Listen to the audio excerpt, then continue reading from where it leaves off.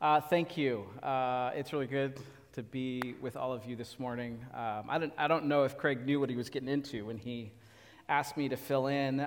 It's been a while. I have not taught in about a year. I used to do this pretty regularly. For those of you who don't know, I pastored here in Orange for about 10 years with Rock Harbor. We had a campus at the high school, and then with Saltworks. And then last summer, almost a year ago, we just turned our lives upside down. We moved to a place called Fallbrook, and my wife and I, we started it's a farm school, and so we've got kids that come to our property, and we do farm things. And so my job description changed a little bit. I went from being pastor to kind of stay-at-home dad, janitor, chicken wrangler, and cook, and it has been great. Yeah, exactly. A lot of hats. And since transitioning, I mean, this last year I've had folks from all over, pastor friends down in San Diego and folks outside of Orange County who've asked anxiously about, the church and Saltworks and what happened to the people and are they going to church? And I always kind of just chuckled at the question because after working in Orange for so many years, I knew there was just no shortage of good, faithful churches. And this last year, I've just heard such good things about this community, and I've been so thankful for Craig and all of you for really welcoming our folks. So really, thank you. Thank you.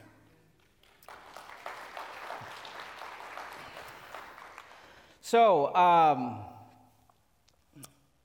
we're going to talk through Psalm 46 this morning, but before we do, just join me in praying. Father, we just offer ourselves to you this morning. We confess that we have all walked in with a whole host of things, burdens and excitements and hopes and fears. And we just turn our attention to your presence, and we recognize that you are smiling at us. You are eager to sit with us. You are eager to teach us and to pull us back into your rhythms of rest and life and remind us in deep ways that your gospel is still good news. And so would you settle our souls this morning? And would we hear, would we just hear your Son through your Spirit speak to us? Amen. So Craig said, hey, pick whatever psalm you want, which, is, for whatever reason, I spent a while kind of flipping through, and there's so much there. But I gravitated towards Psalm 46. And there's a line that comes at the very end, and it's probably very familiar to those of us that have been around church for a while. It's that line, be still and know that I am God. And this is one of those, very memorable lines from Scripture that is, it's familiar, but also I think a bit misunderstood. Back in college, I used to work at my wife's parents' Christian bookstore. Bookstores, you remember those? And I'm sure this line was printed on all kinds of coffee cups and decorative signs that you'd put in your kitchen. And if you were really a Christian, you'd have this printed on a T-shirt or a bag or something. And maybe some of you are, have this yourself. No offense. I mean, my wife has a shirt, I'm pretty sure, that says this. But I think, taken by itself, this line, I think it encourages us to think that it's saying something like, hey, go find a peaceful and serene environment that is chaos-free. And I think for me, in my life, it's that 30 minutes before the kids wake up and I'm drinking my coffee and it's just quiet. And then the kids wake up and, there's more chaos. And the interesting thing about this psalm is that it's inviting us, is that this invitation to be still it is not describing kind of peaceful, chaos-free moments. No, this psalm is inviting us to be still in the middle of all of the noise and the chaos and the fear that comes with living very human lives in a complicated, sinful world. And I know that, like, being still amidst chaos, it seems really unrealistic and unreasonable. Stillness amidst chaos, it only makes sense, really, if the Christian story is true. You know, if the Creator God showed up in the person of Jesus to conquer sin and death and to set us free, to be people who can actually trust God with our lives, then we actually can have stillness in our life. We can be sturdy and resilient people whose trust in God is actually stronger than our fear, stronger than whatever suffering or troubles that we experience. And so being Jesus' disciple, like, it gives us the real resources to do this. And I found over the years that this psalm is particularly helpful in orienting us the right way. And if you notice in the psalm, there's about 3 sections. Each section, it follows a very similar pattern of focusing on God's presence amidst chaos. And so in that first section, listen to the verse 1. God is our refuge and strength and ever-present help in trouble. So He's refuge, He's our strength in the middle of trouble, in the middle of chaos. He's not giving us some kind of cosmic eject button that takes us out of suffering. And then it goes on, therefore we will not fear, though the earth give way and the mountains fall into the heart of the sea, though its waters roar and foam and the mountains quake with their surging. And if you're like me, in moments of internal or external chaos, I don't kind of instinctually experience God as my refuge and strength. In fact, what's revealed in these moments kind of are all these petty idols that I rely on to, like, make myself feel okay about life. You know, and so in times of trouble, whether it's, trouble, we've lived through a pandemic, it is continuing, we have, I don't know, many of us experience family division, health issues. When these things come up, they feel so chaotic, and they reveal all these other things that we rely on to feel safe and secure. And these idols, they promise easy escape, easy fixes to our discomfort. It's our bank account, our stock portfolio, our comfort, our safety, our freedom to do what we want. But regardless of what we run to, we're told here that it's God's presence. And that's it. There's no easy fix. There's no easy solution. It is simply God's presence that gives us a stable, restful way in the midst of chaos. And at the end of verse 3, there's this little word, Selah, that functions as a pause in the psalm. So commentators, they go back and forth about what it means, but it might be used to tell the reader to pause in silence, which is interesting. Later in the psalm, we hear this invitation to be still, but this word Selah, it occurs 3 times. And so built into this prayer is a practice of silence or stillness. In the middle section of the psalm, it continues the same pattern of describing God's presence amidst lots of chaos. It says, there is a river, this is verse 4, there is a river whose streams make glad the city of God, the holy place where the Most High dwells. God is within her. She will not fall. God will help her at break of day. And this image of a river, this echoes 2 directions, the garden in Genesis and God's final restoration in Revelation. And there is a city of God on earth, a place where God lives with his people. And in the Old Testament, this would be the Israelite people. Now it's the church who live with the river of God's presence flowing through her. And so amidst kind of like all of the raging ocean imagery, we're told there is yet a river of God's presence on earth. And then we hear in verse 6, nations are in uproar, kingdoms fall. He lifts his voice, the earth melts. The Lord Almighty is with us. The God of Jacob is our fortress. And then we hear that word, Selah, silence.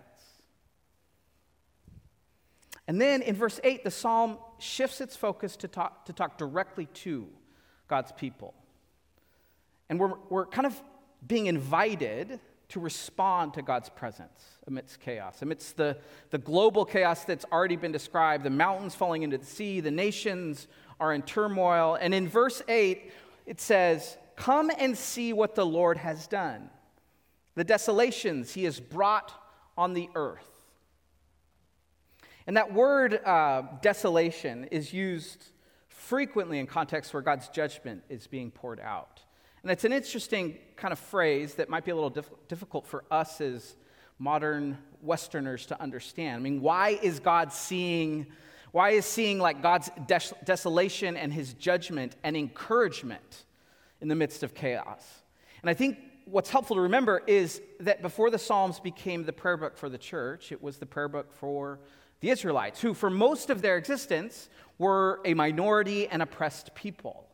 Israel has moments of, power and political sovereignty, but for mostly the Israelites are people practicing their faith on the fringe as outsiders. And Karl Barth, he's a famous theologian. He was once asked why he believed in God, and his simple answer was, the existence of the Jewish people. His point was that the Jewish people have always been threatened.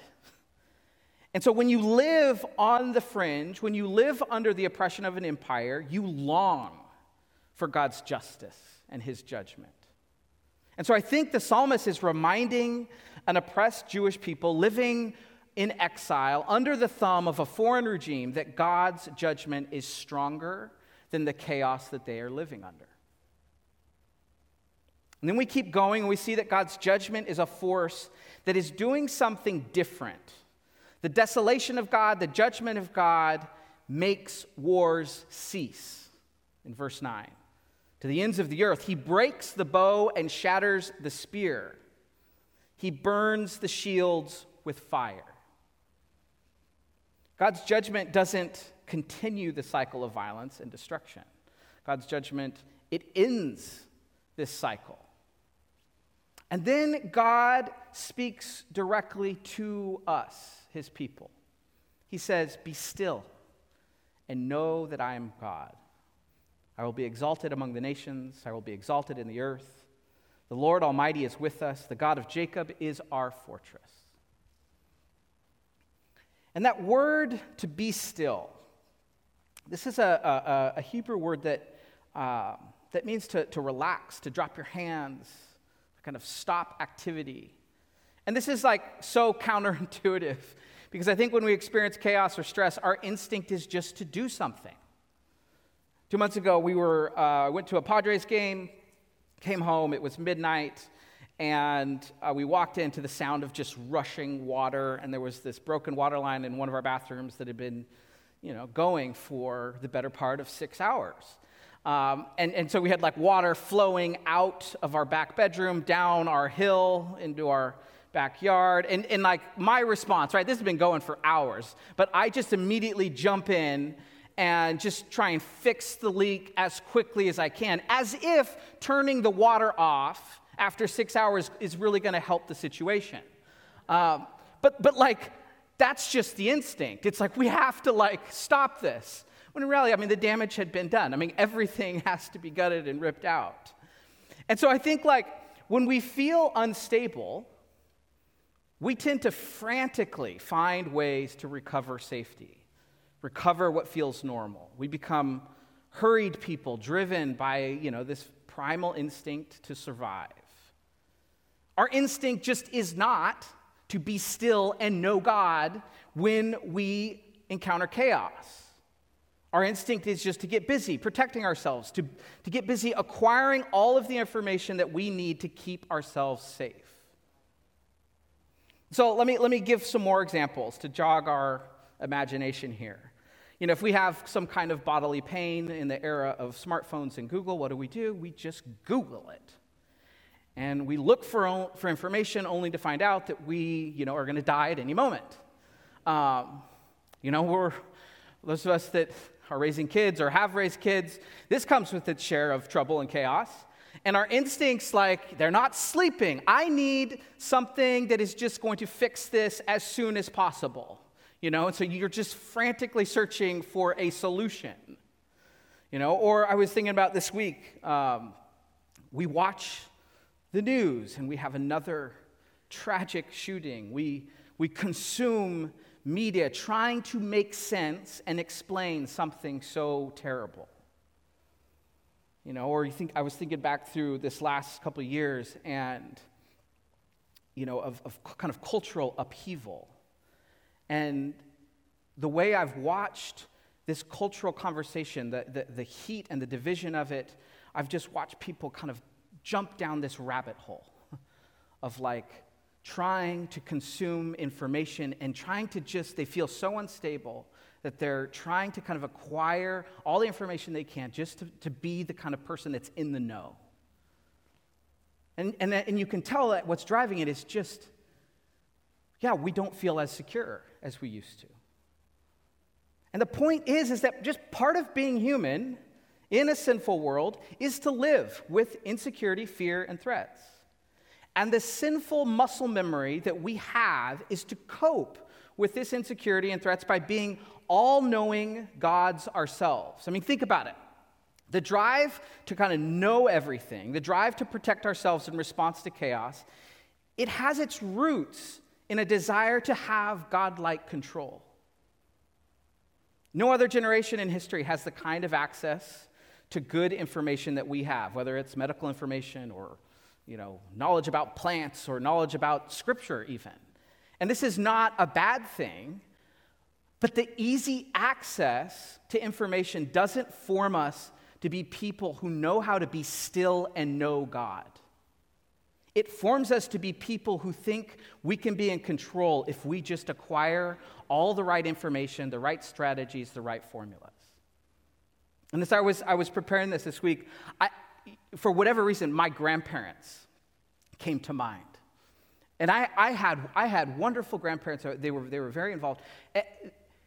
And I was thinking, when I think about my memory of them, they just seem very settled and kind of at home in the world. They did not have smartphones. But I go, man, there is something interesting that my generation is losing. This ability, this muscle to be settled. And I think the access to information has a part to play in how unsettled we feel. And so from one angle, when God tells us to be still, he's correcting us.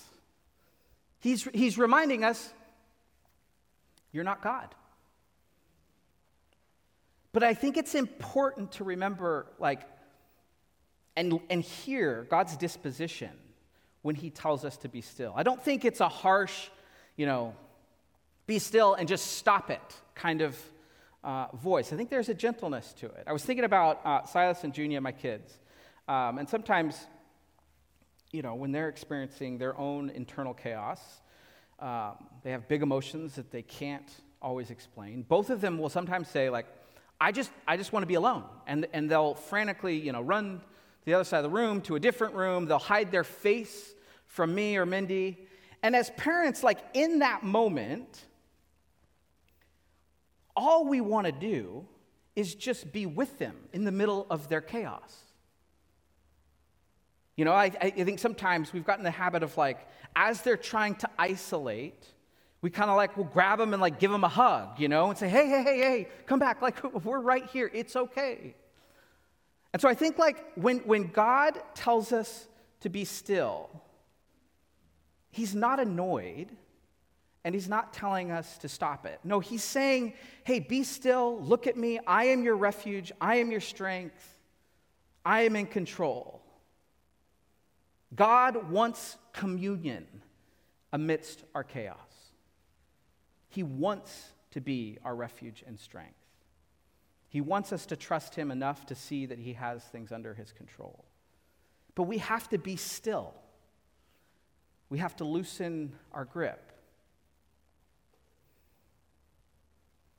And the thing about God is that he's just a better father than I am, because as I'm thinking through these instances with my kids, there's times when it's just overwhelming for me. When my kids' emotions, they're like this, and I just love a steady, nice, no highs, no lows, you know.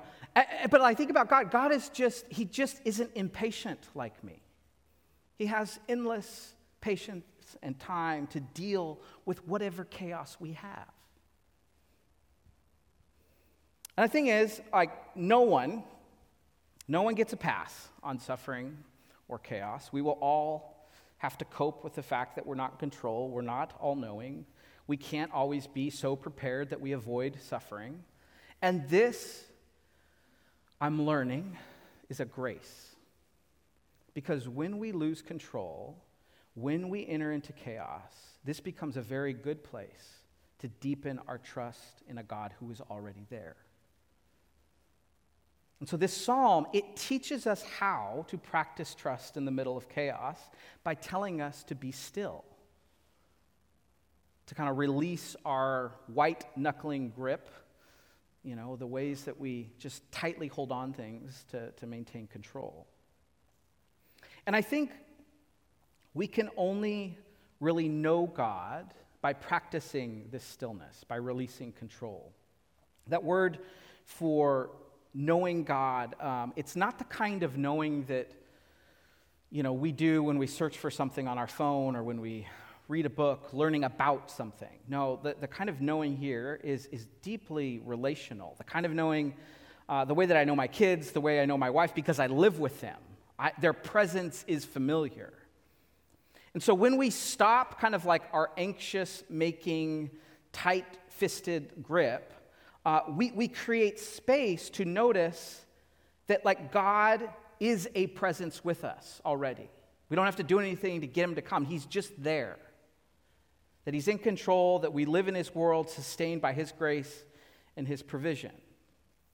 And like I said earlier, when I'm not a janitor or a stay-at-home dad or any number of other things, I am a fumbling farmer trying to get things to grow, you know, in our farm school. And I'm learning that there is a kind of like stillness, a kind of trust that's required in growing plants. And it's interesting because there's so much work in, you know, growing vegetables, for instance, you know, getting the seeds to grow in the greenhouse, preparing the beds, making sure they're all irrigated right. And so, like, I could work all day on trying to get things to grow, but I can't escape the fact that I'm dependent on something outside of myself to get tomatoes to grow. You know, like, I can't, like, at some point I have to, like, walk away and trust that this, like, little seed that I planted, you know, like, it's going to do its thing. You know, I can't be managing it and controlling it the whole way. And the thing is, I wish I could do it because I would be that kind of controlling because I really like tomatoes. My whole life, I grew up in the Central Valley. We grew up just with lots of tomatoes. I want lots of tomatoes, and I don't think I've been that successful yet living in Southern California for, you know, the past 18 years. But I have to, like, walk away from this process. I have to rest. And I noticed the other day I have this really bad habit of overwatering, which is a common mistake. I was talking to a guy, an older farmer, and he just laughed at me. He goes, "Yeah, I know. It's not good." And what it does, you know, when you overwater something like tomatoes, it just, you know, it stunts their growth. And I was thinking, why do I feel compelled to overwater? I do it because it's the thing I can control, right? I overwater because I'm in a hurry to grow things. I overwater because I don't trust what I can't see. And so what I'm you know, learning by trial and error is that, like, it's better to watch my tomatoes than just water them every day. Being still, releasing total control with my tomatoes, this is not just good advice. It reorients me to how things actually are. Tomatoes grow better when you don't anxiously water them every day. They grow better when the sun has time to dry out their roots. And so I think, like, the invitation of this psalm is to recover this kind of still trust in our life. Why? Because being still, it reorients us to God's world where he is still present and in control no matter the chaos or trouble that we experience. And when we have this still, settled trust in God and his provision, we become better farmers. And I think, I'm going to make the case that we're all farmers in some capacity. To be made in the image of God means that our work, our relationships, our parenting, our businesses, our marriages, these are living things that require our stewardship and our cultivation. And this work that we are all involved in, it is not easy. It is full of trouble and suffering because that's just how it is in a fallen world. But the gospel means that God is still present. He's right there as refuge, as a strength, as a river bringing life. And so I think that, you might be wondering, okay, but what do we mean? Like, how do we practice stillness? I can't tell you exactly, except, if you have tomatoes, water them less. But there are two kind of maybe practices come to mind for me. The first is this. I would just ask a series of questions to kind of help you locate where you just have that tight-fisted grip on things. Where do you experience chaos? In what area of your life are you just hanging on and just trying to survive? In what area of your life does deep fear make you hyperactive and controlling? Maybe it's parenting, maybe it's your job, a relationship. Ask the Spirit. This is a good prayer practice. Ask the Spirit to reveal an area if nothing comes to mind right now. And once you have that thing in your mind, I want you to take 5 minutes. And you could do this maybe during, we have a response time after, but for sure, maybe do this week. Take 5 minutes to practice or rehearse God's presence amidst your chaos. You could memorize this psalm, but if that's too much, maybe just memorize just the one line: "Be still and know that I'm God." And as you say it, imagine God just giving you a hug, in the middle of your chaos. And it sounds completely awkward. It's awkward for me. I'm a thinker. This is not normal for me. But Scripture with our imagination is such an important combination. Using our imagination is such a needed muscle that can help us tune ourselves to God's presence. And so just imagine God being with you in the middle of chaos and being happy to be with you. And don't try and manage your chaos or turn it down. Don't try and figure it out. Instead, put yourself in a position to just accept God's presence in the middle of it. Sometimes our bodies can be helpful. You can sit with your hands open. Maybe you need to lay down. And then do this, do it once a day. Maybe you do it 3 times a day. And the point isn't how many times you do it or the formula. The point is to train our hearts to pay attention to God who is present amidst chaos. Because, like I said, our muscle memory is not trained that way. Our sinful muscle memory is to assume that God is absent in the midst of chaos. And so we just need retraining. And so these habits help retrain our hearts. Because we want to become people who don't allow the noise and chaos of the world to distract us from God's beautiful and wonderful presence. Second thing, and this will be how I close.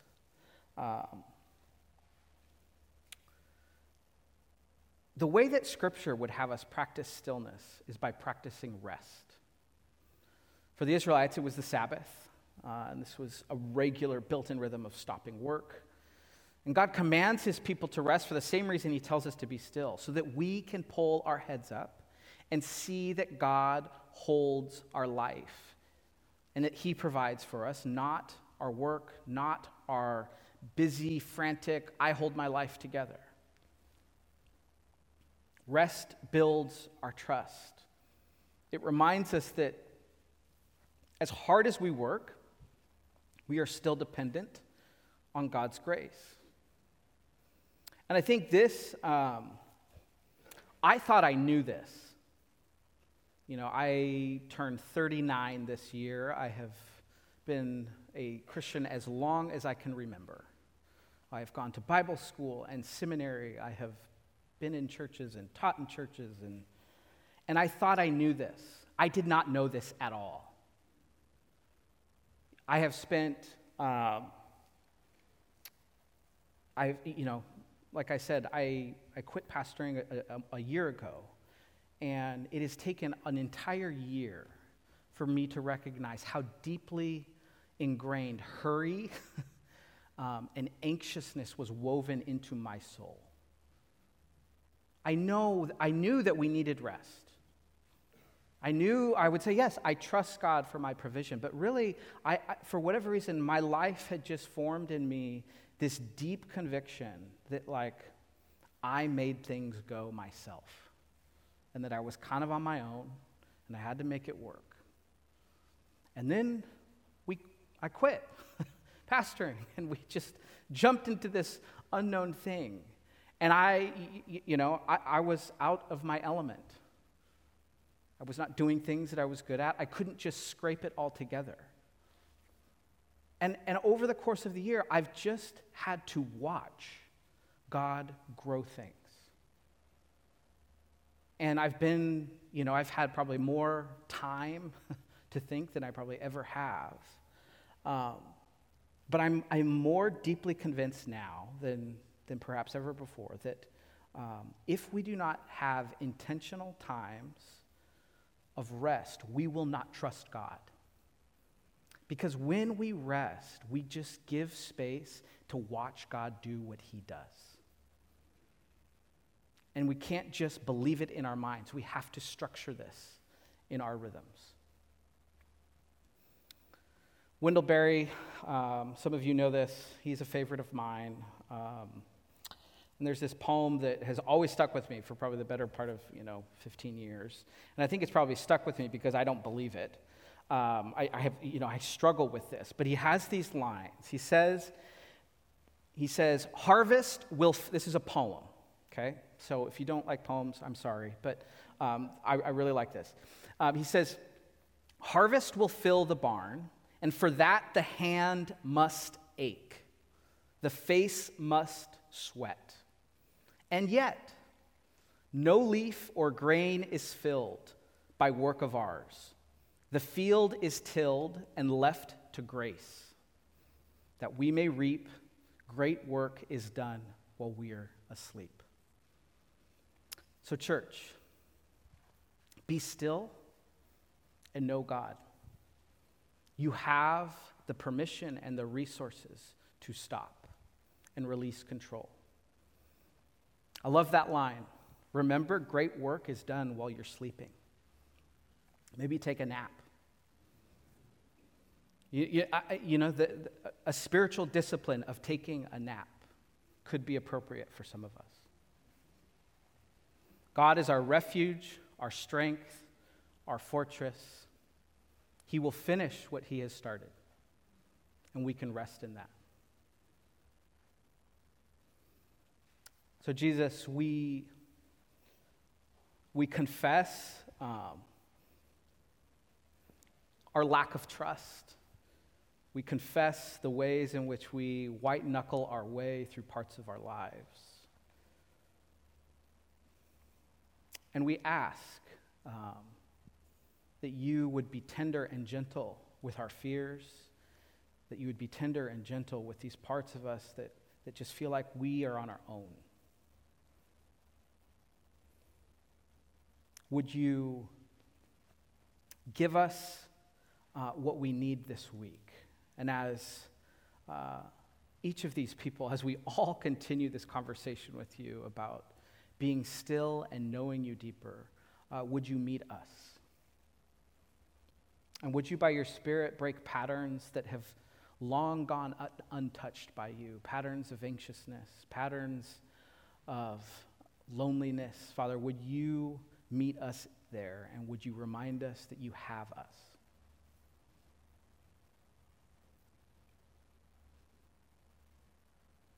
Amen.